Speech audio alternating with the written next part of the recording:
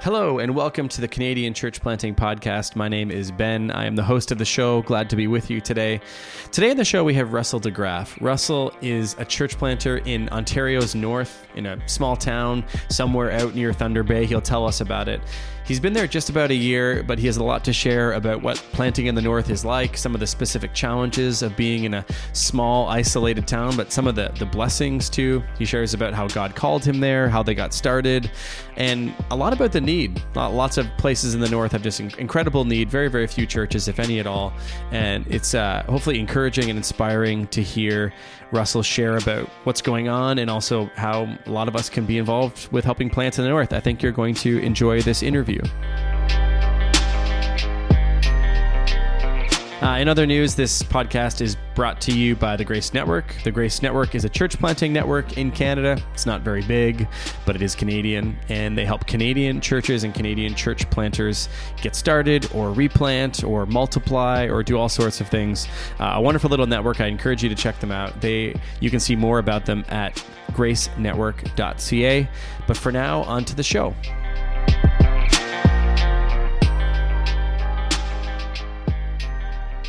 All right. Well, hello, Russell. Welcome to the show. Great to have you on today.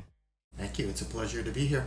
Okay. First questions first. This is for all of us ignorant Southerners. Where is Manitouwadge? What are we talking about when we talk about this town? So if you're able to find Lake Superior on the map, which is the northwest one of the Great Lakes, you go to roughly center on the lake and you just trace your finger up. And if you see Marathon, you're pretty close. Which is right on the shore of Lake Superior, and Manitouwadge is northwest of Marathon, about an hour drive. Not on Lake Superior, like you're inland from the lake. And that makes a big difference. You can have 10 to 15 degrees difference between Marathon and Manitouwadge just because of the proximity to the lake. They have much more mild summers and winters. We have much hotter summers and colder winters. Great. Good for you. And Manitouwadge, about how many people? 2,000. 2,000 people. And the nearest big city. So Marathon is not super big, right? A big town, small city. Or so. Oh, okay. Small, not very big. And but Thunder Bay is about how far away? Thunder Bay is 4 to 4.5 hours. Okay, that's like if you're going to the big city, that's where you're going, or maybe to the Sioux. They're basically almost the exact same distance away. They're both around 4.5 hours. Okay. All right. So now we've got ourselves situated. We're north of Lake Superior. We're in a small town up there. How does one end up in a place like that to plant a church? It seems quite distant from most of our experiences. What in your background prepared you for this? Like, how did you end up there? There's a bit of a story to what kind of prepared me for that, which I guess I can share. I got into tree planting 12 years ago, and I did 11 summers of it. And while I was in tree planting, you're naturally very isolated. You're in a bush camp. You're far away from all society. And I was blessed enough to have some fellow believers in camp, but we were all struggling with isolation from church community. So I started organizing Bible studies and leading them, and we kind of became a little microcosm of the church out in the middle of the northern British Columbia forest. And God really worked through that. I got an opportunity to see believers growing in their faith in a setting where usually it's the opposite. And even a couple people came to faith through just those situations and the different believers in camp. And when I became a crew leader, I would hire a lot of Christians to continue to provide that community in that setting. And so over time, I just felt that those experiences were God preparing me for something bigger. And I felt, and that's ultimately, it was through all that I came to church planting, but I've had the conviction that this was preparing me for going to places where most church planters probably wouldn't be inclined to go. So my criteria was simply northern, remote, and where no one else seems to want to go. Nice. And are you from BC, or where did you grow up? Like, how did you get northern? I grew up right in the GTA. I grew up in Burlington. Okay. Oh, nice. And did you ever tree plant like in the Manitowaj area, or was this sort of like when you went looking for a call or a place to church plant, this town popped up, but you had never actually planted trees in that area before? It's the second one. I did all my tree planting in northern British Columbia, Okay.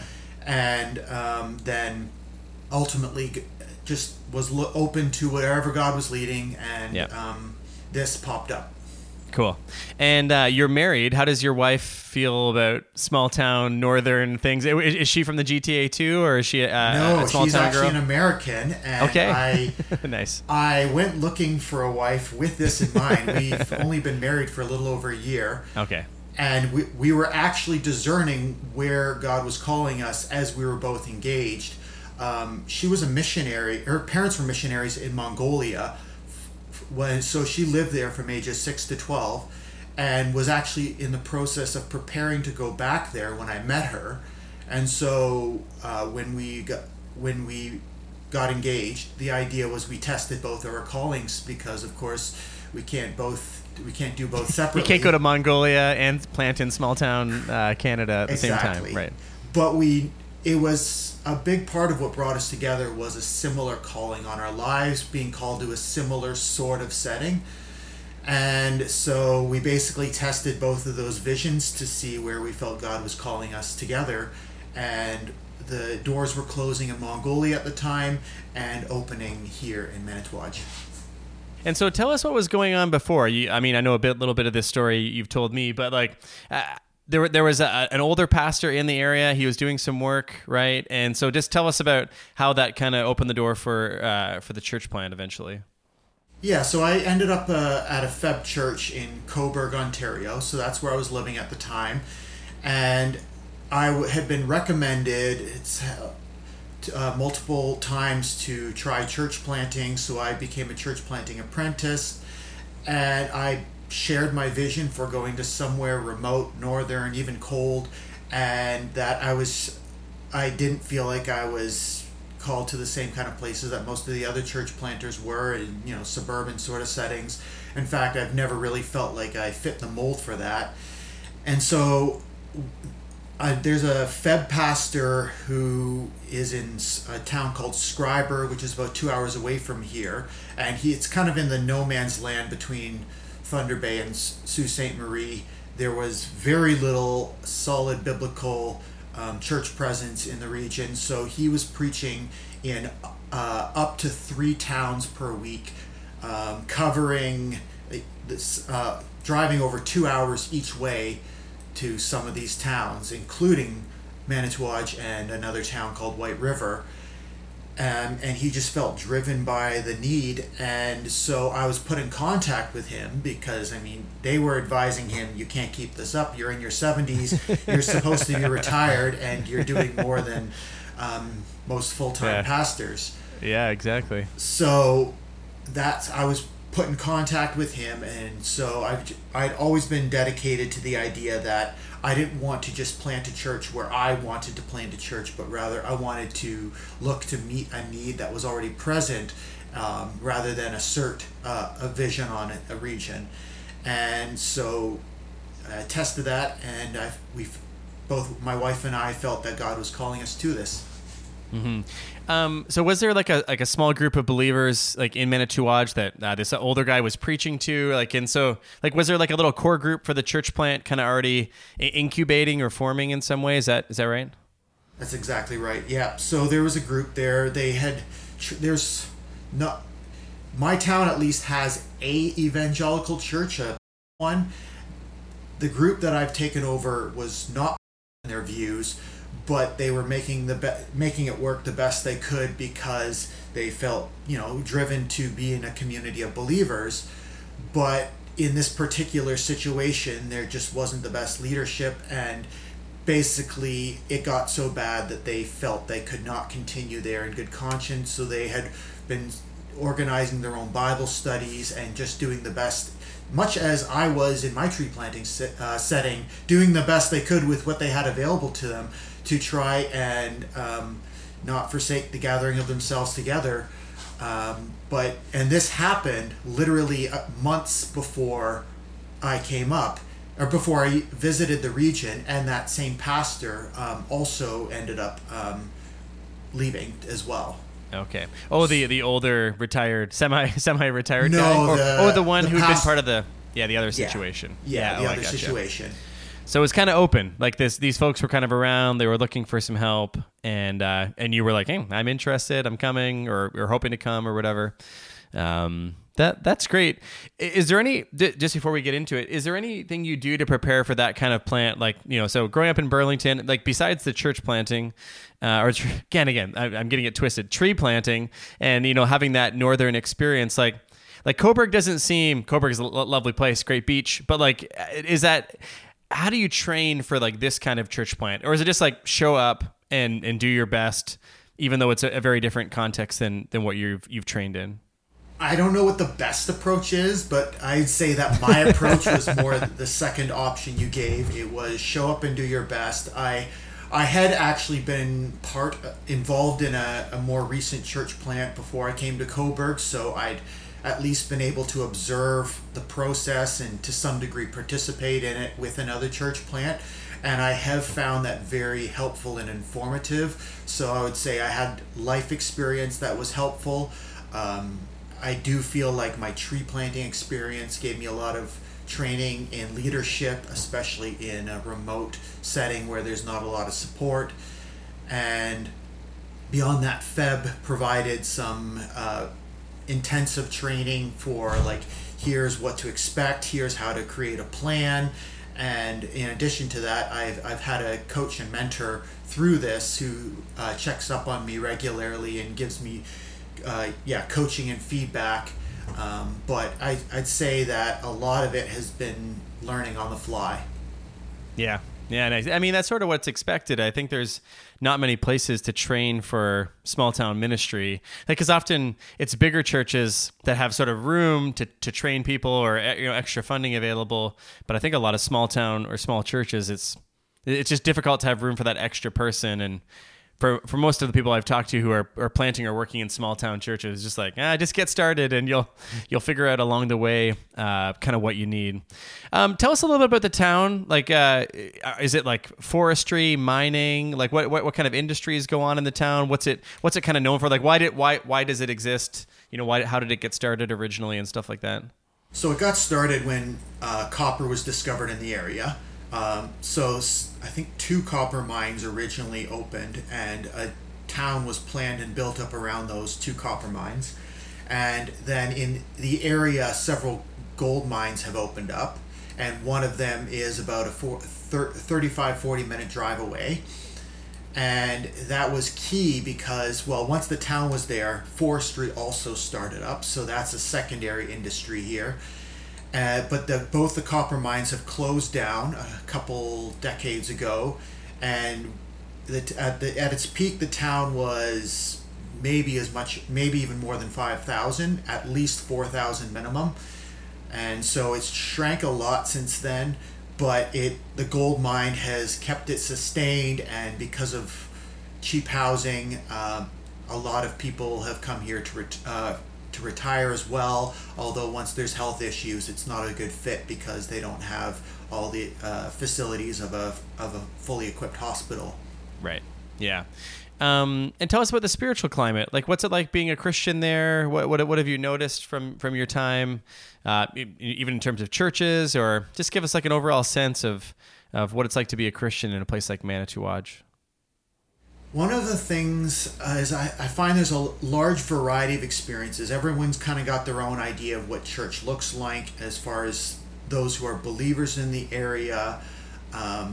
And it's not like in the city, you can kind of find your people that you kind of identify with.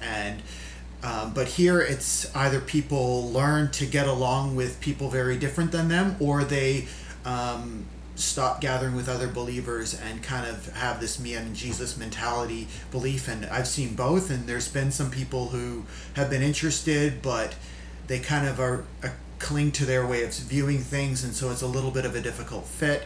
But ultimately, I think that that's a good and proper thing, that believers who are different and have different giftings and bents and preferences need to learn to make it work between one another, because we're in the deepest sense, deeper than blood, family. And so that's kind of how it is among the believers. But as far as the greater climate, with a large part of the industry here being mining, there's a large work hard, play hard mentality, and there's a lot of addiction among miners with hard drugs as a coping mechanism. They make a lot of money. There's an ongoing phrase here: a lazy miner will still make 140 grand, and meanwhile your house costs less than 300,000. So you'll have a lot of extra money for toys and drugs. And when I say toys, I mean everyone here seems to have motorized recreation vehicles. I'd say ATV or snowmobile and boats. There's almost as many that. of those on the road as there is regular vehicles. How hard is it, the isolation or like the loneliness aspect of things, especially as someone not from there? Is that like a pretty big factor? Absolutely. Living up there? There's a high turnover as far as the people coming out here, because they come out here whether they're lured out because of cheap housing or work or something of the sort. And then they find themselves isolated because they've left behind friends and family and struggling to find a community. The more outdoorsy loner types will get along better than the socialites, because there's not a lot of social hubs here. And I mean, the biggest difference for my wife and I is at least we had a starting church community to be our community. But even then, most of them are not in our demographic, and you need to just do your best to make it work. Mm-hmm. So you have this church. You named it Boreal Baptist. I assume. Did you name it that, or was that what it was called before you got there? No, we came up with that name, and it's because we are in the ecoregion of the boreal forest, which is the transition between before the tundra. So, because of the way it is in Canada, out in say BC. Most of BC is not boreal forest because it has that moderating effect of the coast, whereas in central Canada, the boreal forest, where it's extra cold, comes much, much further south, and we are just a little bit into the boreal forest. Even Thunder Bay is in boreal forest. Oh, interesting. Oh, any spiritual significance, or does it just this reflects the region, the geography of the place? Yeah, okay. Although there's not like a deep spiritual metaphor or something buried in there that I missed. Our church emblem that we came up with has a coniferous tree. You could say it's a spruce tree with roots going down into the Bible. Essentially, we want to be trees that are able to sustain through every season. So, is there an innate spiritual significance? No, but we've kind of made some attachments in how we're using the imagery and symbolism. Totally. I mean, because like tree is a rich metaphor in Scripture. I think you could probably say a lot of different things about it, all kinds of trees, but even just the significance of a tree is giving to other things, like it's sheltering people or sheltering animals, or it's, providing, whatever. There's lots of different metaphors, but no, I really like it. So I do have a question though. So I grew up Baptist, not a Baptist any longer, but I've noticed many Baptists are moving away from using the name Baptist in their church name. And so you're starting, and yet you chose to call it Boreal Baptist, not Boreal Community Church or just Boreal Church or whatever. So why did you do that? What do you like about having Baptist in the name? I think it narrows things down. When people are looking for a church, if it has nothing to indicate what it is, it's just harder for people to figure out a church. I've noticed that even when I'm looking for a church, and both my theological views and those of the group that I was starting with are Baptistic.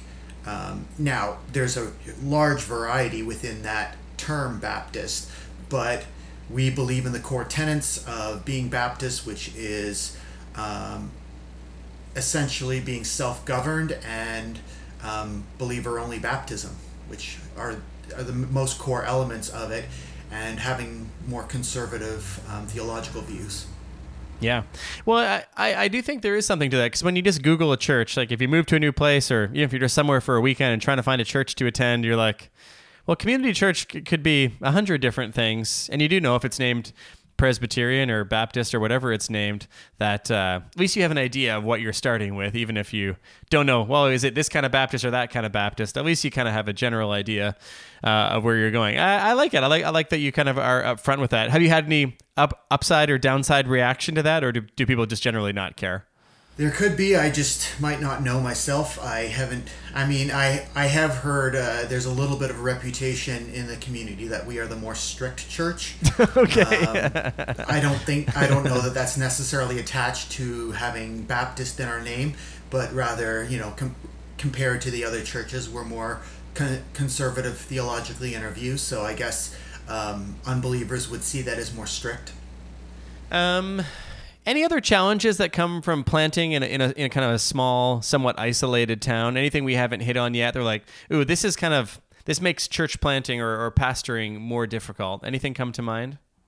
Well, one of the things is it relates to what already you've brought to attention, the isolation, where I don't have any fellow pastors who are of a similar persuasion as I am, or that I can trust to be confidants and stuff like that. The closest one is that pastor who ultimately was my means of coming out here. I do go to a fellowship of pastors once a month in Thunder Bay, but that's a 9-hour round trip, so I can't do that very often. And so most of my contact with other pastors is on the phone or by video calling or something of the sort. In addition, another challenge of being in a northern remote area is there's limited demographics. For example, we have a token 20-year-old single male in our church, and he has literally zero prospects of finding a solid Christian wife in our town, because at least I don't know of any. And there's limited enough women around his age, and I don't know if any of them are believers. Of course, that's unless God sends someone out here miraculously. So, well, if anyone listening to the podcast right now, no, just kidding. Yeah. we have a church for you to visit, because I've heard that about northern towns, and about Fort Mac and Alberta and other places that especially are heavy into oil and gas or mining or forestry, tend to be male dominated industries, of course. And some of these towns skew pretty heavily male. And so that's interesting to think about, like, what happens to a church when it's kind of imbalanced one way or the other, whether if you don't have enough females to males or males to females. So, well, it actually gives us the opposite problem to a lot of other churches, which are usually more female dominated, especially in the younger demographics. Instead, we are more heavily male, and it's just there's limited variety of demographics even available in the town. And most are 30s upward, as well as kids of those older demographics. And I assume most of the college, university age, those 20-somethings are gone because they're away at school or starting a career or something like that. Is that right? Exactly. And then they realize that their prospects both of, at least a variety of different types of jobs and of spouses is not where they came from, but rather where they are, and so they usually stay. And that's actually, we had a couple who was very integral to our transition and were a huge part of this startup, but they've already moved away because that's exactly what happened to each one of their 3 kids. Their 3 kids went to university, stayed where they in the area where they went to university, met a spouse, and now they're having this couple's the grandkids. It gets you. Yeah. And so they basically felt that they had to go so they could be involved in their grandkids' lives. And I mean, we wanted them to try and lure their kids to come back up. It is a great place to raise kids. It's like one of the amazing things is kids still play outside like they did in the old days. And parents aren't freaked out to let their kids just right out behind our backyard, there's a fort made by the neighbor kids that we just let them build because that's how they play, and it's a much more natural, holistic sort of experience.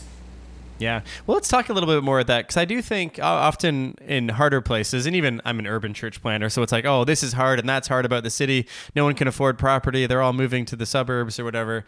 So like there's hard things everywhere, but tell me about some of the benefits, some of the upside of like small town life, small town church planting. And I think, kids allowed to be kids the way it was maybe a generation ago. It's got to be one of the upsides, but tell me about some of the other ones.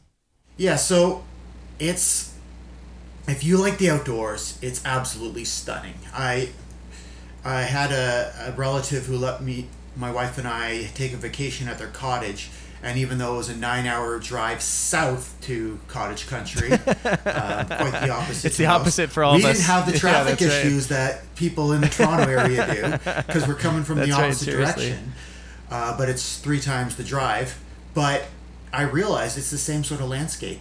Just, more coniferous trees, but like we're in the Canadian Shield. There's forest everywhere. Like literally all I have to do is go 20 feet or just past my backyard and I'm already into the woods. And I can go for the next, hundreds of kilometers in that direction without running into anything. So it's absolutely stunningly beautiful.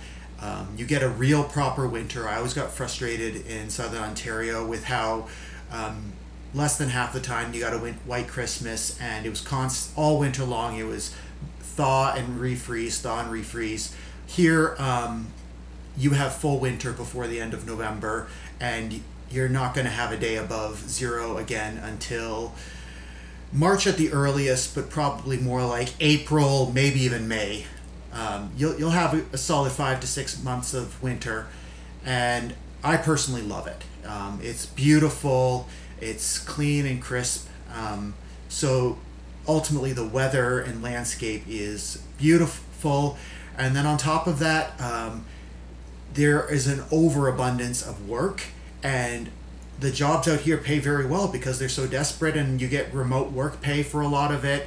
It's not that hard to find a job over 6 digits out here because they need people.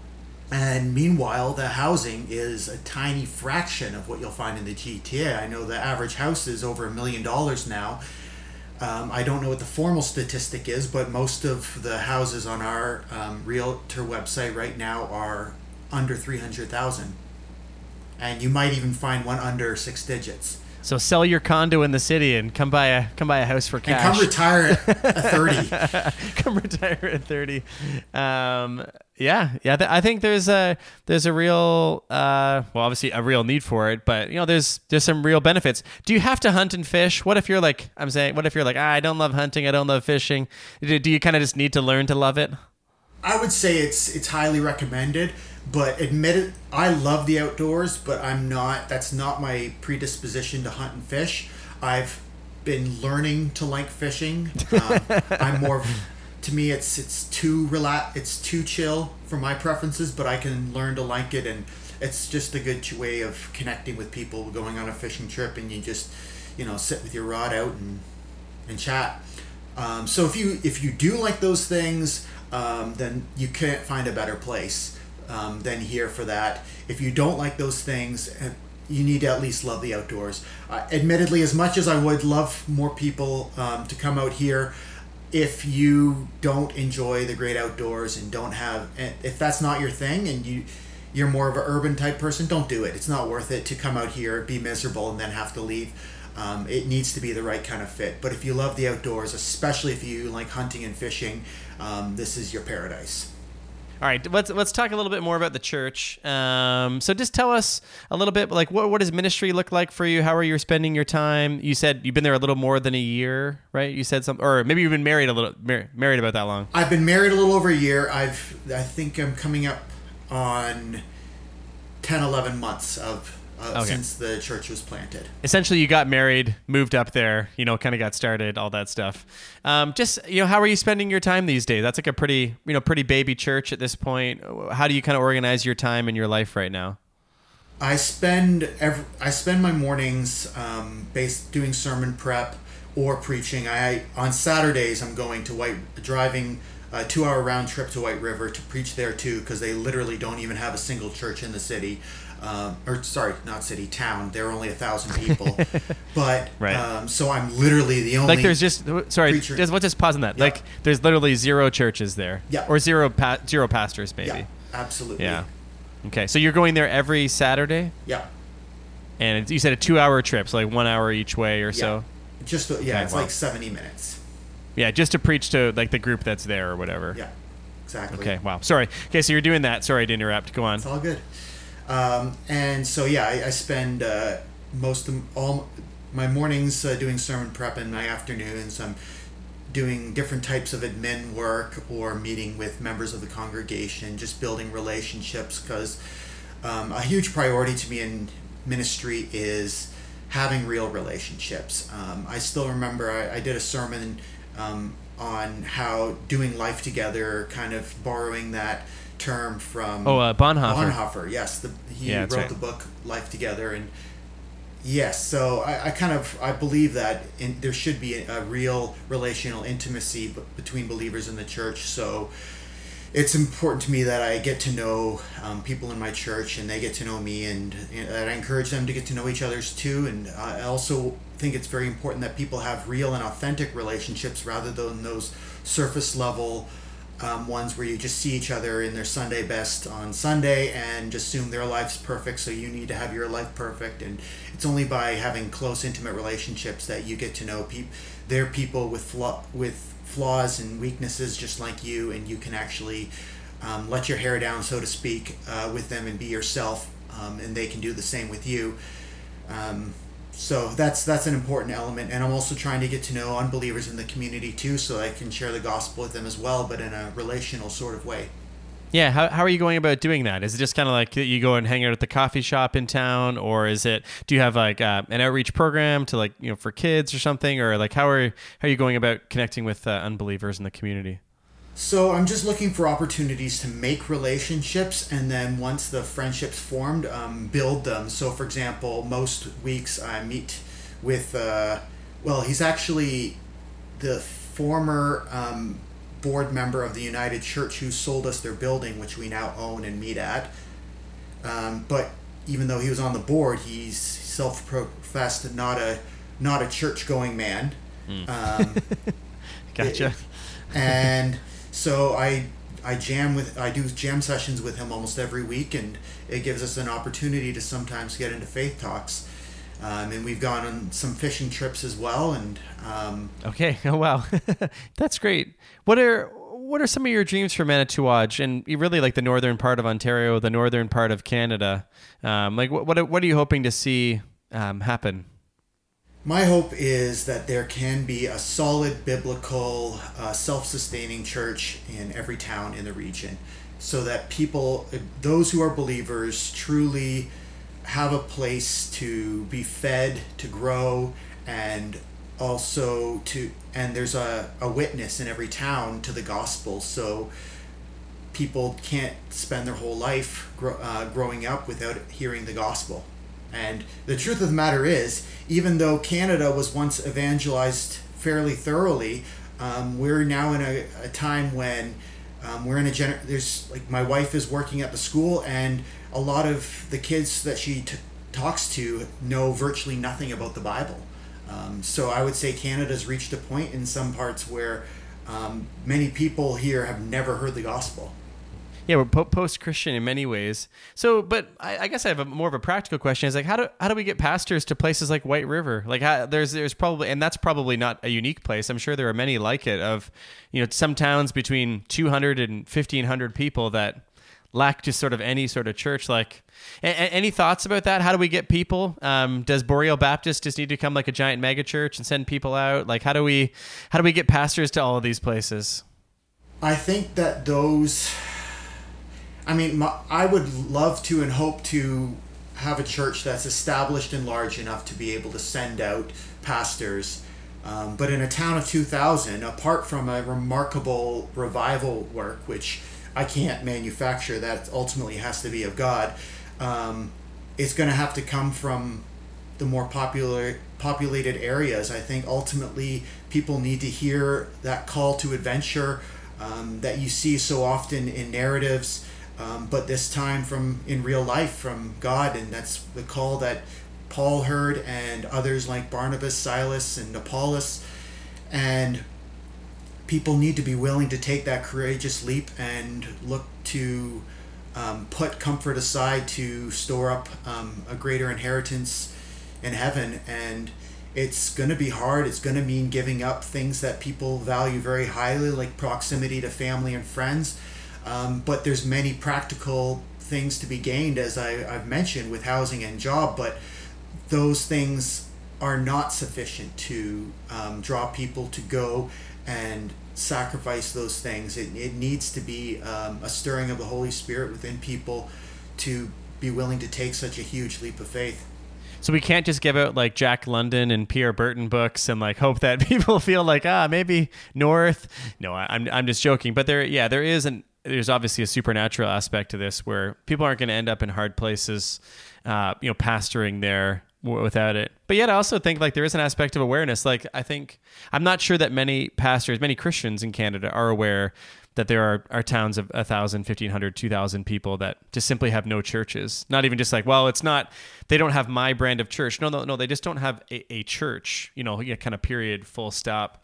And maybe that'll be part of them, hearing the call of God to go to some of those places.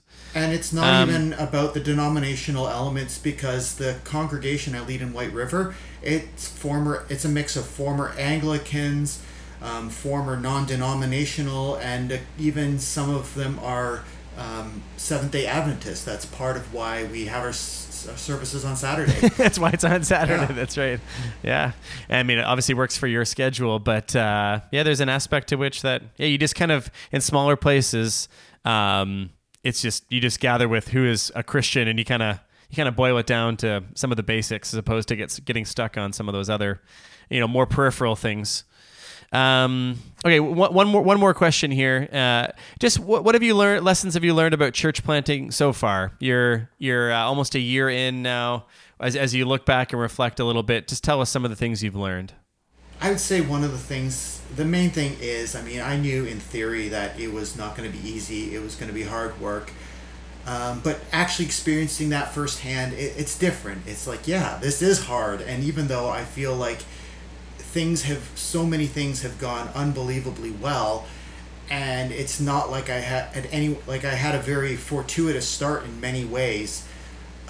All the drastic changes all at once, there's so much to adapt to, and you just really feel your humanness, and that you can't do everything, that ultimately, unless God works, all your work is in vain. And so I guess it's just that it's humbling, and you're going to be stretched to your limits, and you're going to ultimately, it's going to be beyond what you can accomplish, and that's going to force you to either give up or rely on God.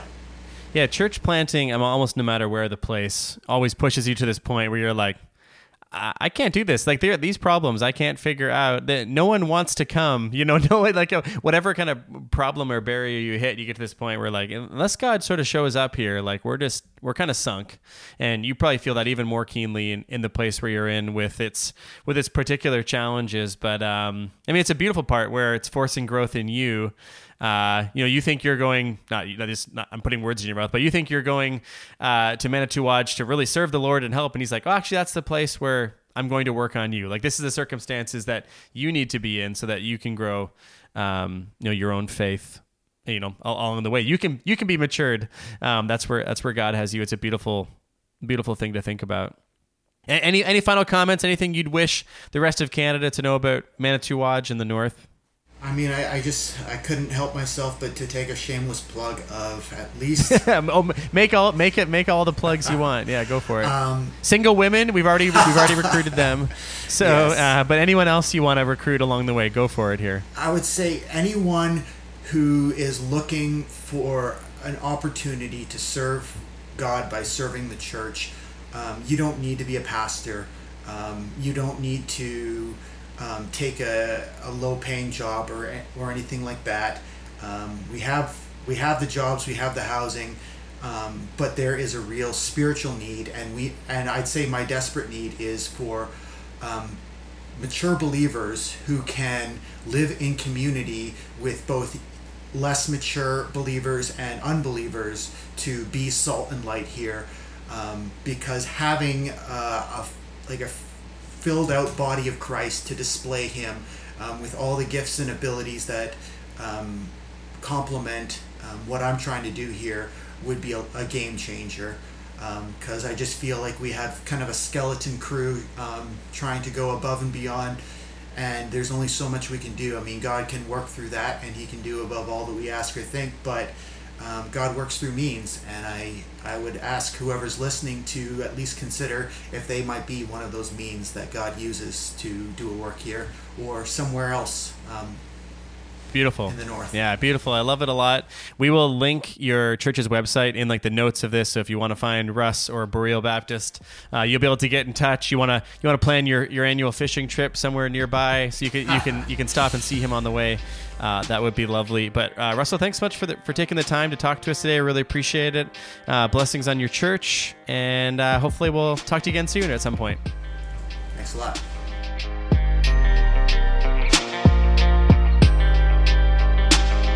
Thanks for listening to the show. If you'd like to get in touch with us, with me, you can email me at canadianchurchplanting@gmail.com, canadianchurchplanting@gmail.com. We will talk to you soon.